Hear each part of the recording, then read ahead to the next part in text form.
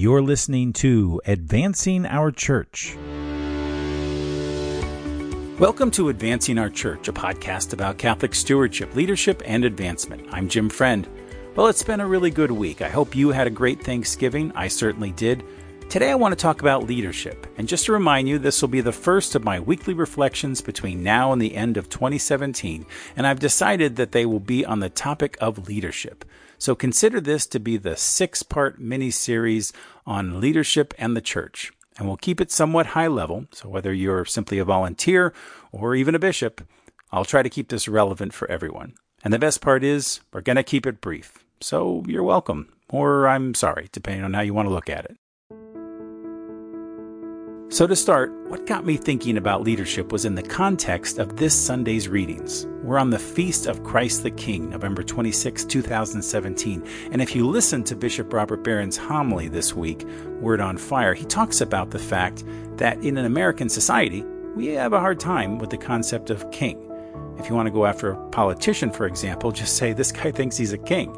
But the bishop makes a point later in his homily that the Sunday readings are really about service. The gospel says, "Whatever you did for one of the least of my brothers, you did for me."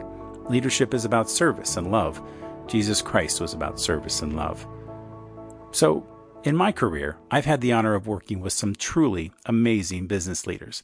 And I always find it interesting to try to draw some comparisons between what has been successful in business and apply it to the work of the church. It's called being a Catholic social entrepreneur. I'm sure that some of you fit into this category. A generic definition of being a social entrepreneur is using techniques used by a startup company to develop, fund, and implement a solution to a social, cultural, or environmental issue. Let me repeat that. So a generic form of being a social entrepreneur is using the techniques used by a startup company to develop, fund, and implement a solution to a social, cultural, or environmental issue. Well, doesn't the church have social, cultural, or environmental issues? Why not use those same techniques to tackle the issues we have in today's Catholic Church? Why not be a Catholic social entrepreneur and use business concepts and apply them to the issues we face as a church? The good news is some people have been doing this for years. The bad news is we need a lot more of this.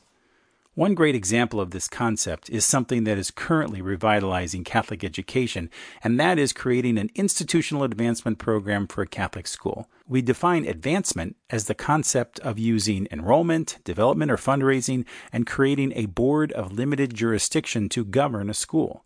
But advancement is nothing new. Colleges, universities, and private schools have had disciplined processes around these concepts for years.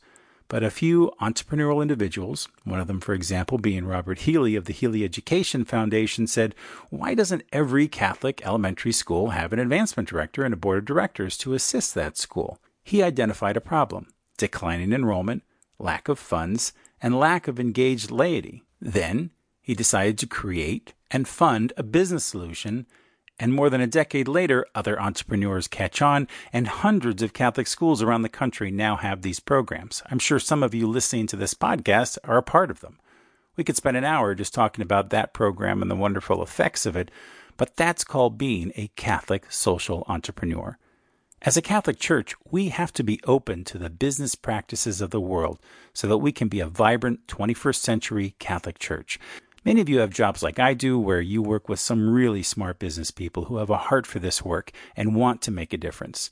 Our challenge is to engage them in conversations that allow their expertise and creativity to be expressed. But let's be really straightforward about this. You, meaning church staffer, may not hear all sunshine and rainbows in these conversations. You may hear what you're doing is wrong before you get to how to create a solution. We also have to be open to our realities and the metrics of measuring our progress and our failures. If we're honest with ourselves, that's not something we've always been good at. And it's not always easy to hear that kind of feedback. Sometimes we hear it as criticism, and it challenges us to our very core. But that's healthy, because if we can work through those differences and in a constructive and respectful way, something really amazing can be birthed out of that work. So I ask you, let's be open to the conversation on both sides. If you're not engaged in the work of the church, dig around, because trust me, we need you. And if you're like me, working in this mission, ask yourself, am I really pushing myself? Because there's no way that I have all the answers. But together, we can build something that is truly greater than any one single person. Next week, we're going to explore some concepts in a book called Leading Change by John Cotter. That's Cotter with a K. And I want to thank Rosie Dolan for referring this book to me as part of my work with Faith in the Future in the Archdiocese of Philadelphia. John Cotter is an internationally regarded author on the topic of leadership and change. And next week, we'll focus on Chapter 1, Transforming Organizations, Why Firms Fail. Well, I promised you that this would be brief. That's our show this week. I want to thank you for joining me for this episode of Advancing Our Church.